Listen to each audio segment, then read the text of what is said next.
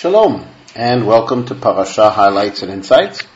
This is Rabbi Fischer, and this week we read another double Parsha, Behar and Bechukotai. In this way, we'll be sure to not only finish up the book of Vayikra before Shavuot, but actually the goal is to read the admonitions, which I'll talk about soon, before Shavuot. And that means also that we're going to be finishing up the book of Vayikra with this reading. So, Behar itself starts off with a detailed discussion about Shemitah, the seventh year, which we've talked about before. And the Torah reminds us that in the seventh year, we do not work the land of Israel, and any naturally growing produce is permitted for all, not only for people, but also for animals. It is permitted for all to use.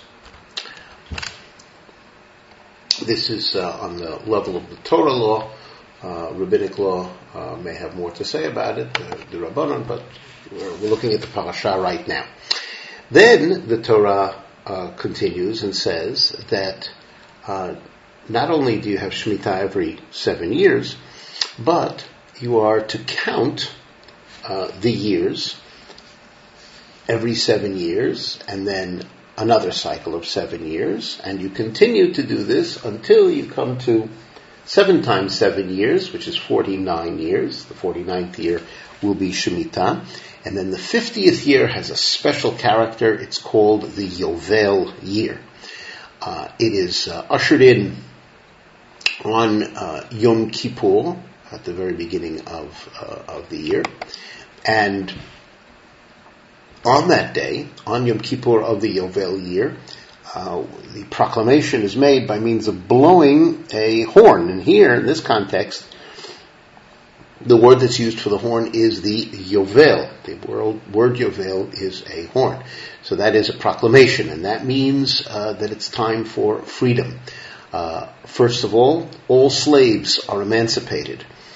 Even those slaves that, because they declared that they did not want to go free, and they had their ear pierced, and then they remained a slave, but they remain a slave only until Yovel.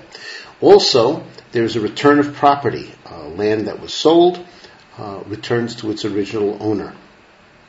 And once again, Yovel is like Shemitah in that it is also a year of not working the land. Now, because we say that the property returns to its original owner in Yovel, so there's much to say about the purchasing and selling of land during the rest of the years. So the Torah says that when you set a price for the value of a piece of land that you are selling, so its price is based on how many crop years are left until Yovel, because once Yovel comes, that sale, under most circumstances, that sale is reversed. The Torah reminds us that we are not to cheat each other, keeping in mind the fact that there is a certain number of years until Yovel. We should neither overcharge nor underpay on either side of the transaction. The Torah assures us that if we rely on Hashem, Hashem will bring blessing to the land, and then there will be 3 years crops produced in 1 year, usually the 6th year before the Yovel. There's not going to be any planting or working the land in the 7th year, nor which is the 49th year, nor in the 50th year. So the year before that, let's call it the 48th year, needs to produce a great deal. So Hashem assures that there will be much produce if we rely upon Hashem. The Torah goes on to say that sometimes it happens that the person, because of poverty, needs to sell property, including the property that the tribe and the family received at the division of the land during the time of Yehoshua. But sometimes because of poverty a person needs to sell.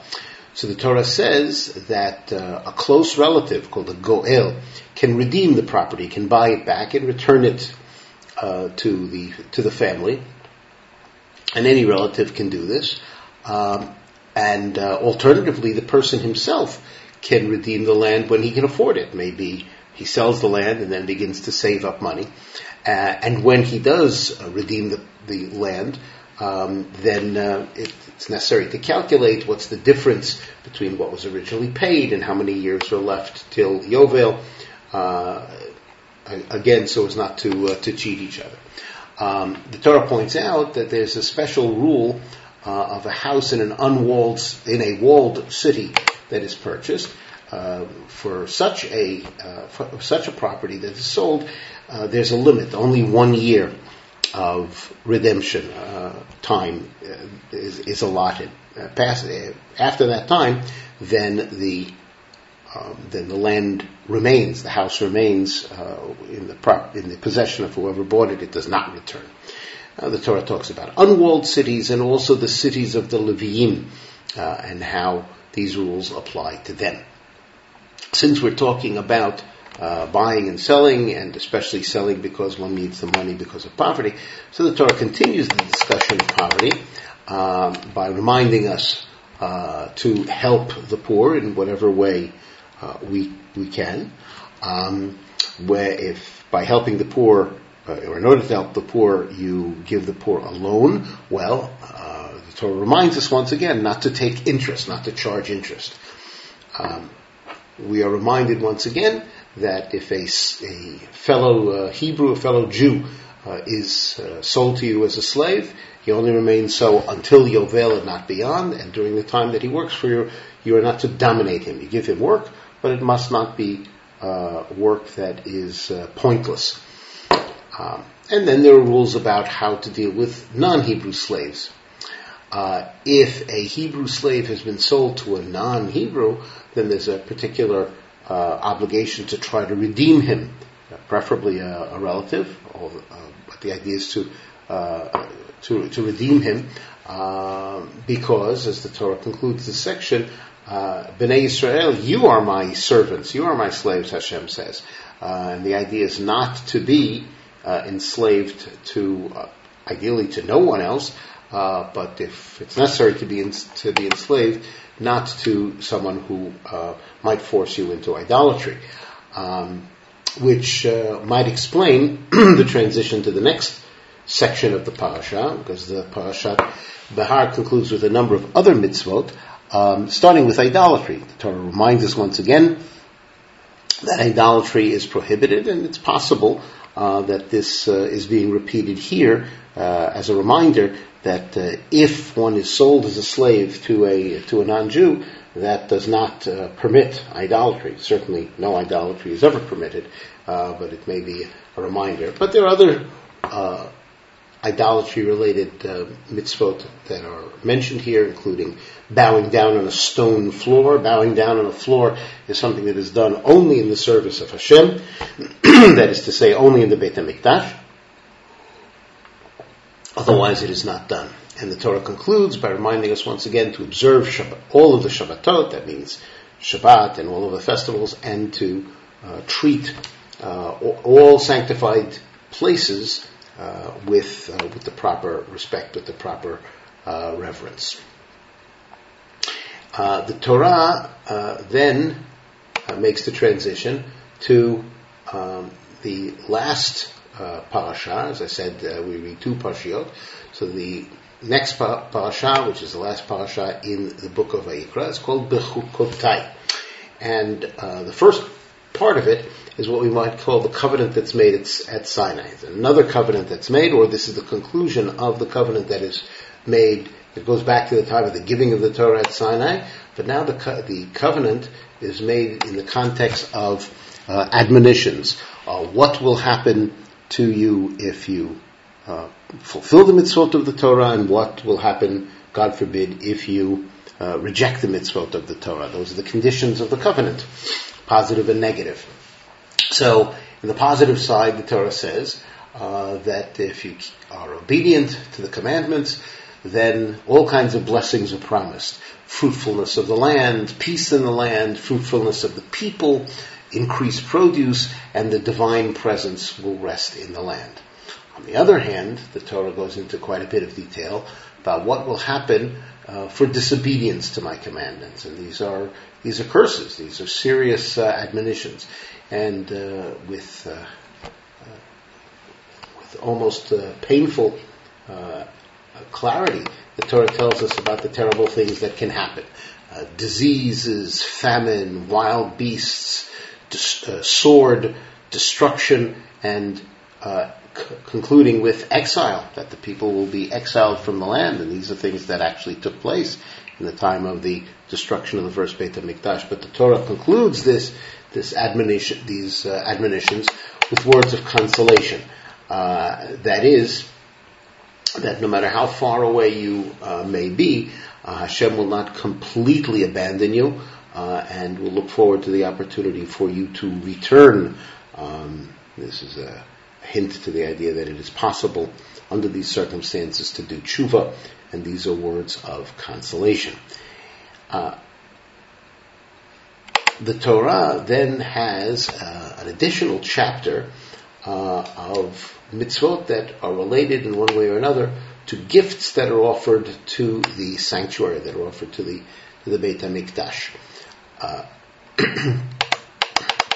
Such as evaluations of persons. A person takes upon himself, makes a commitment that he is going to give the value of himself or of someone else. So the Torah tells us how to evaluate the worth of a person, using the term erech, which is a value, and that's the amount that is given to the sanctuary.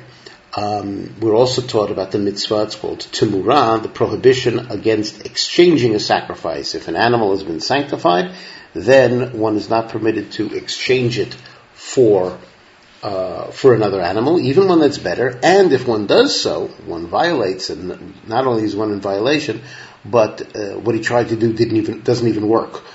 So that both the original animal and the one he tried to exchange it for, both of them are sanctified.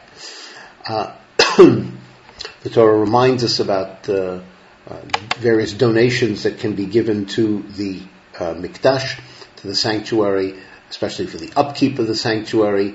If someone makes a donation, then the Kohen might have to evaluate what the thing that has been donated is worth. And sometimes for the purpose of the redemption, it's necessary to add what's called a fifth, but is really 25%. We've had this before.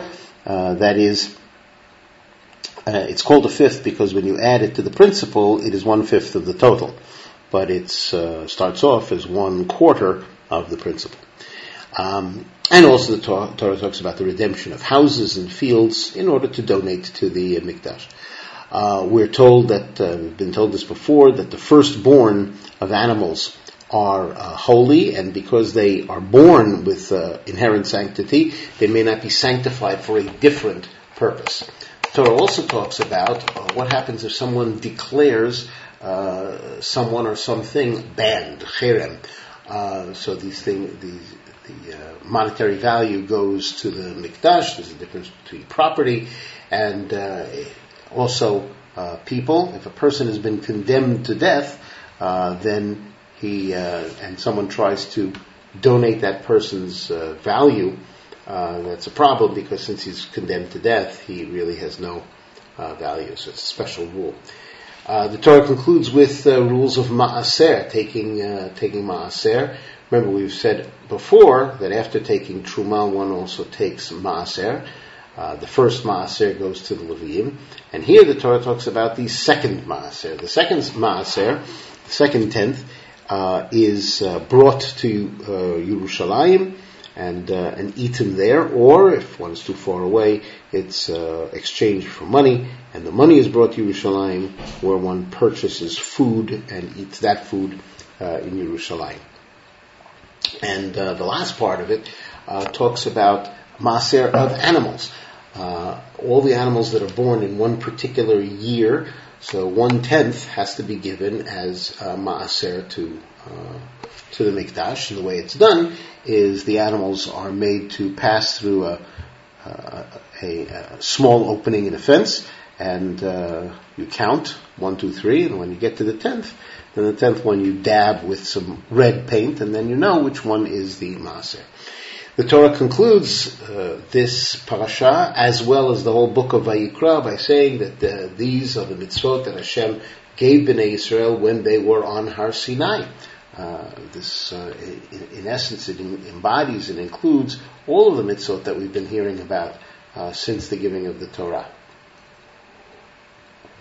Now, in the section of the Torah that talks about the admonition for disobeying, one word repeats itself many, many times, and that's the word keri. It's a word, kuf resh yud. It's a word that appears several times in this section. If you act towards me with keri, such that you do not want to follow my mitzvot, etc., or reject my mitzvot, then God says, I will act towards you with keri. And like I said, this word is mentioned a few times.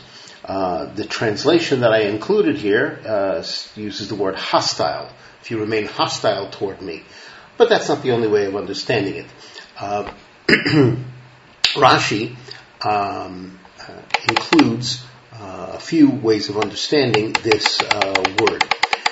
He quotes the rabbis that says that the word keri is related to the word mikre, which is something that happens by chance. In other words, happens without planning. And what it means is following the commandments irregularly.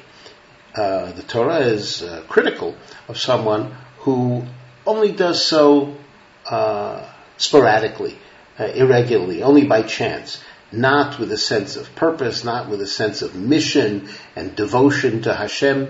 That is this one understanding of keri. Certainly it's a type of relating to God that we should avoid. Rather, we should aim to relate to Hashem with purpose, with what we call kavanah, but not in a slapdash or happenstance way. Rashi also quotes the grammarian Menachem ibn Saruk and relates it to a different word and says that the word keri is related to a word that means to refrain. And according to this, it would mean if you relate to me, God says, by refraining, meaning through stubbornness, that they harden their hearts so as to refrain from coming near to me. Rashi says that this is also reflected in the understanding of Onkelos, the translation of the Torah into Aramaic. So if you relate to God through stubbornness, well, then God is going to relate to you in exactly the same way.